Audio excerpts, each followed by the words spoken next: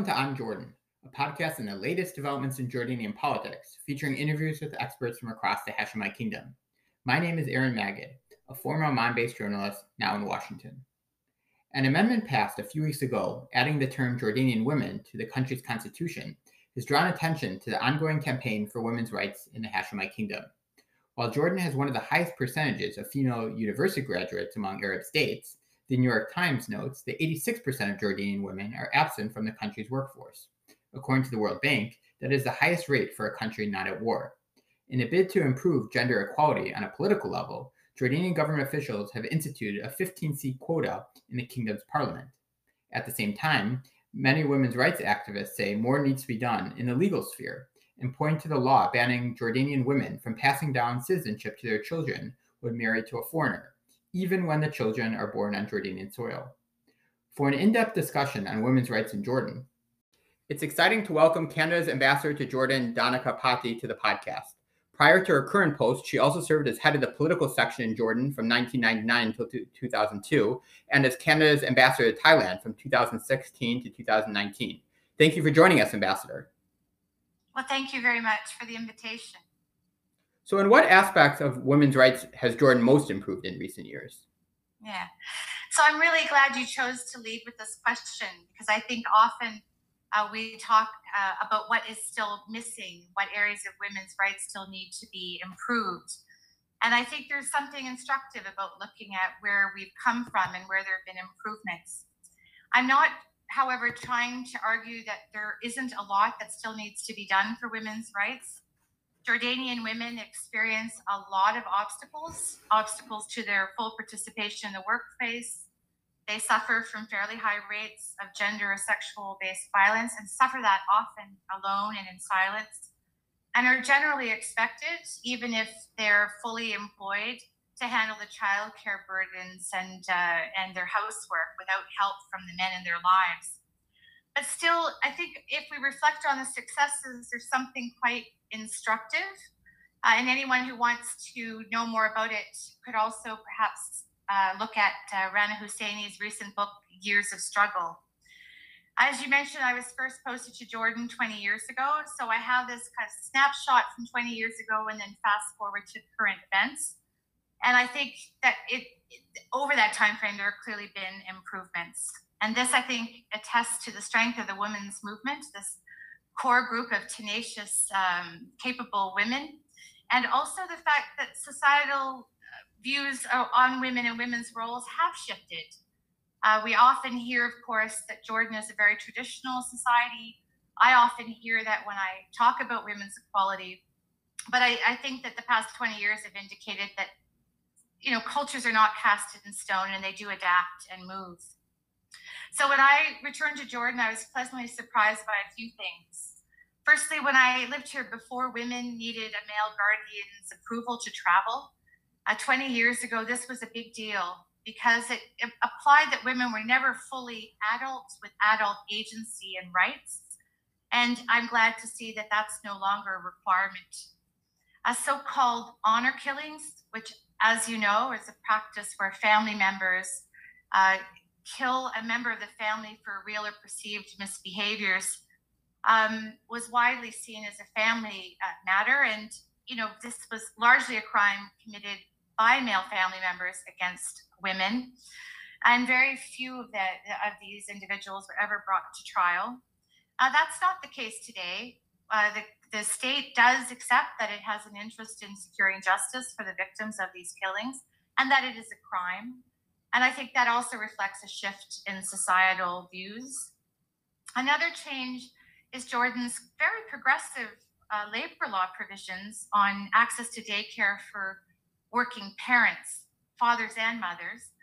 All employers who have more than 15 preschool-age children dependent of their employees, I know that's a mouthful, but all employers are supposed to create either an on-site daycare or subsidize access to daycare spots elsewhere. Now, this law has not been very fully implemented yet, so there's a lot of work that needs to be done, but it still is a progressive law, and I'm very proud that the Canadian Embassy does implement it. And also note that in the case of the Canadian Embassy, it's only the Jordanian mothers that are seeking that assistance. So there still is, I think, a real sense that childcare is a woman's job here. Now, women's rights are an important part of Canada's foreign policy. What tangible areas is the Canadian Embassy in Amman focusing on regarding women's rights in Jordan? Yeah, so thank you for that question. This is a global policy for Canada. We have what we call a feminist foreign policy, and that, of course, includes our development and international assistance portfolios. Firstly, I want to say we try to align behind the goals of women's organizations themselves. Local women's human rights activists are, of course, best placed to know what their priorities should be and to know what's possible in the current context. We have programs that benefit only women and girls, and then we have programs where the beneficiaries would be everyone or a bigger group, but where we make sure that women and girls do benefit. So some examples of the former, we support a women's entrepreneurial incubator in Amman, and we fund vocational training for women in vocational training centers in Irbid. We support mentorship for women getting into politics. We support training for women in the police and in the Jordanian armed forces. And one example is we have funded and provided medical and firearms training for women police officers. And we support programs to support women at risk of gender and sexual-based violence, including Syrian refugees. Our biggest development program is education, and of course, we work with the Jordanian Ministry of Education to focus on women and girls. And we also promote non-traditional employment in other areas.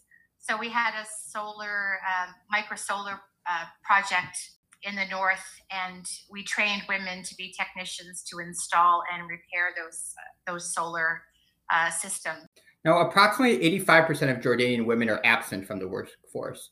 What explains this very high number, even as many Jordanian women graduate from universities? Yeah, it is a very high number. And what's interesting is that number is almost as high regardless of the educational attainment of women in Jordan. So, for example, it was recently published that 82% of women university graduates are unemployed.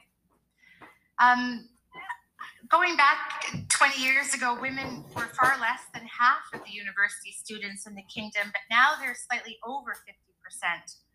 So we have seen an increase in what we would have often considered a feeder system for employment, where you have more women being educated at higher levels, and yet that's not translating into employment for them.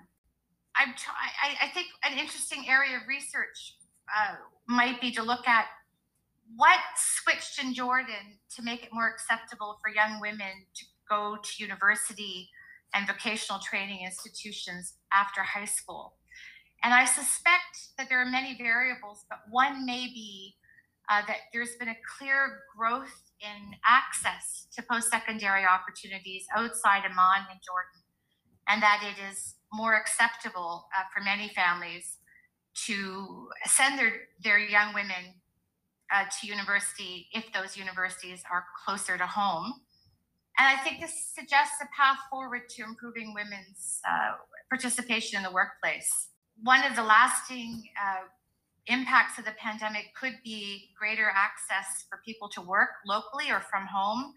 And perhaps this will open up new opportunities for women to gain employment.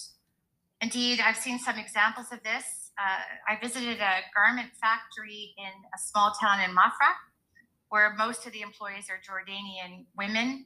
By bringing the factory to that community, the private sector owner had access to a pool of talent, and those women could enter the workplace. It would not have been possible for them to have gone elsewhere in the kingdom to come to Amman, for example. And even during the lockdown phases, the early phases of COVID in 2020, there were some IT jobs created here, including jobs for women, because those jobs were being done from home. Now, much attention was given to the constitutional amendments passed in January, adding the term Jordanian women. How significant was this measure? I think for Jordanian women, it's a symbol of being directly and explicitly included in the Constitution. I think it's easy, sometimes people underestimate the value of symbolism, of feeling included.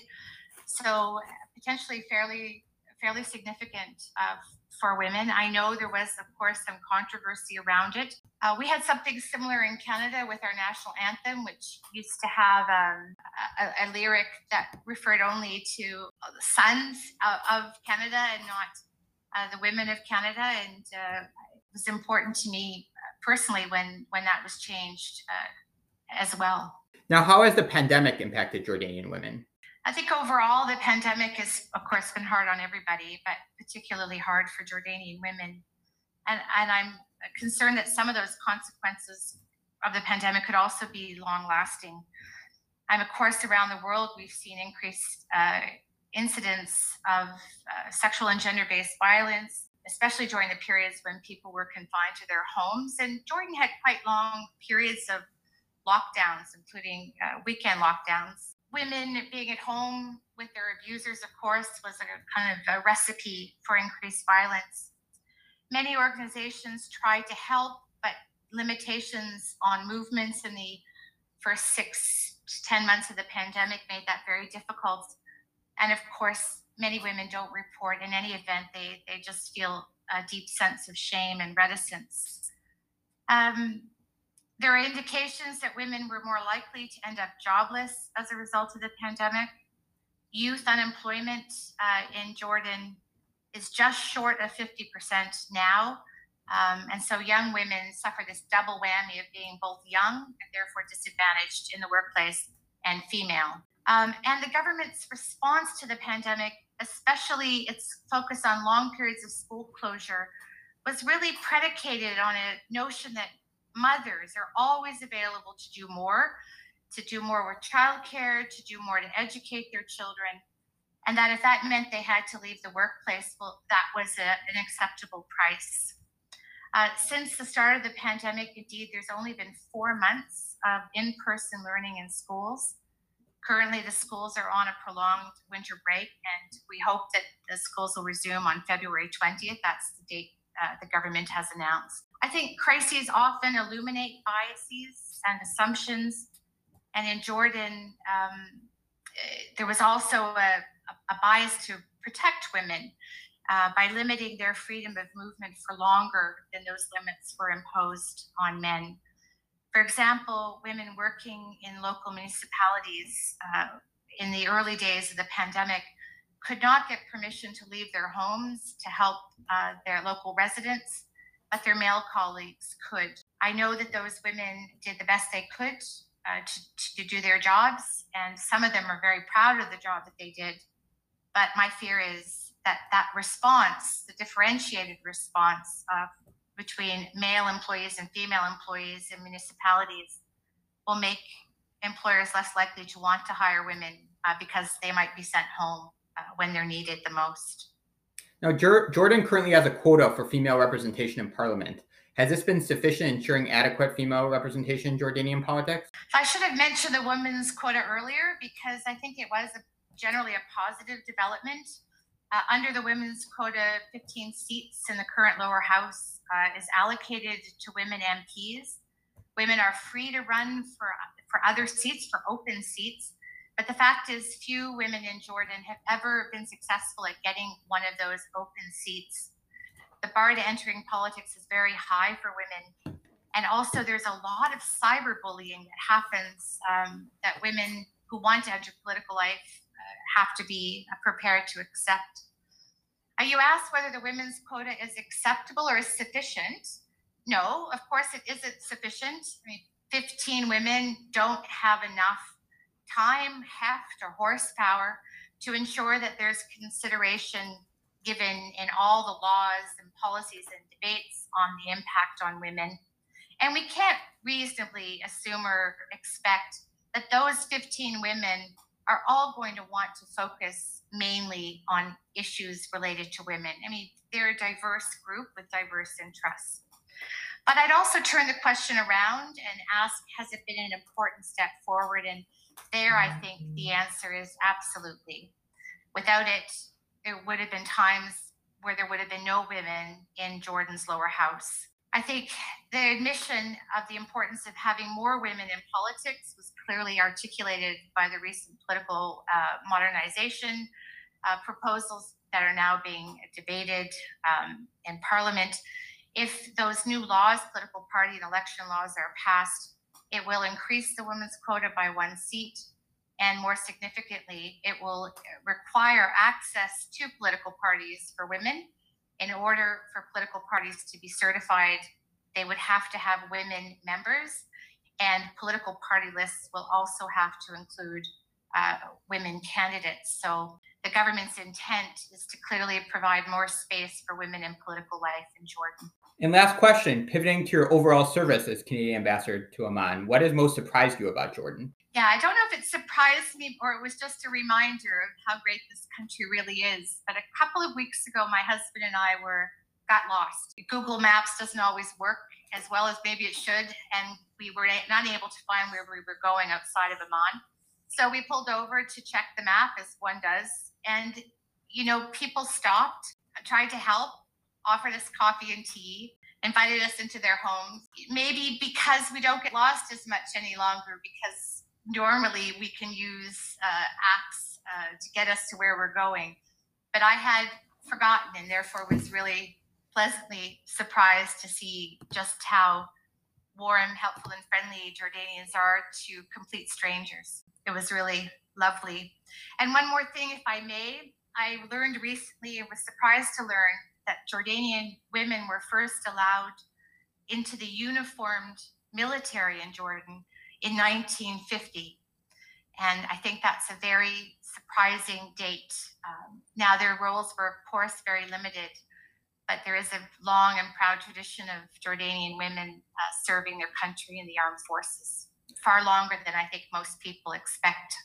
Well, thank you very much, Ambassador. Really appreciate your time. Well, thank you so much for the opportunity, and thank you for this podcast. I really enjoy listening to it.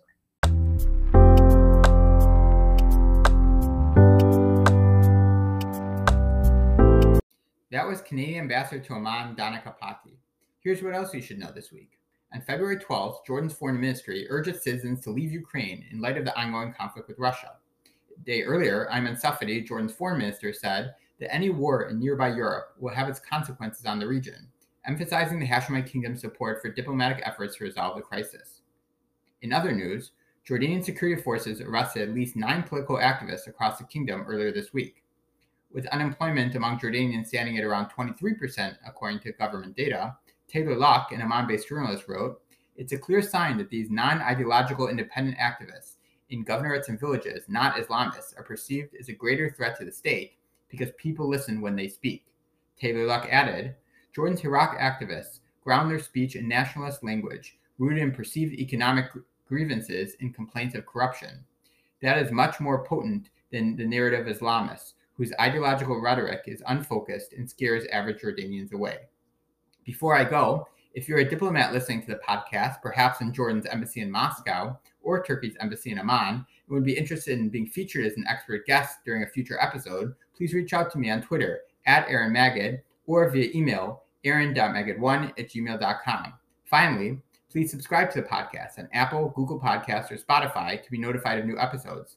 And feel free to listen to previous week's episodes on Jordan's Muslim Brotherhood with Professor Wagmakers and Oyer Radtawi's analysis on the Hashemite Kingdom's water for energy deal with Israel.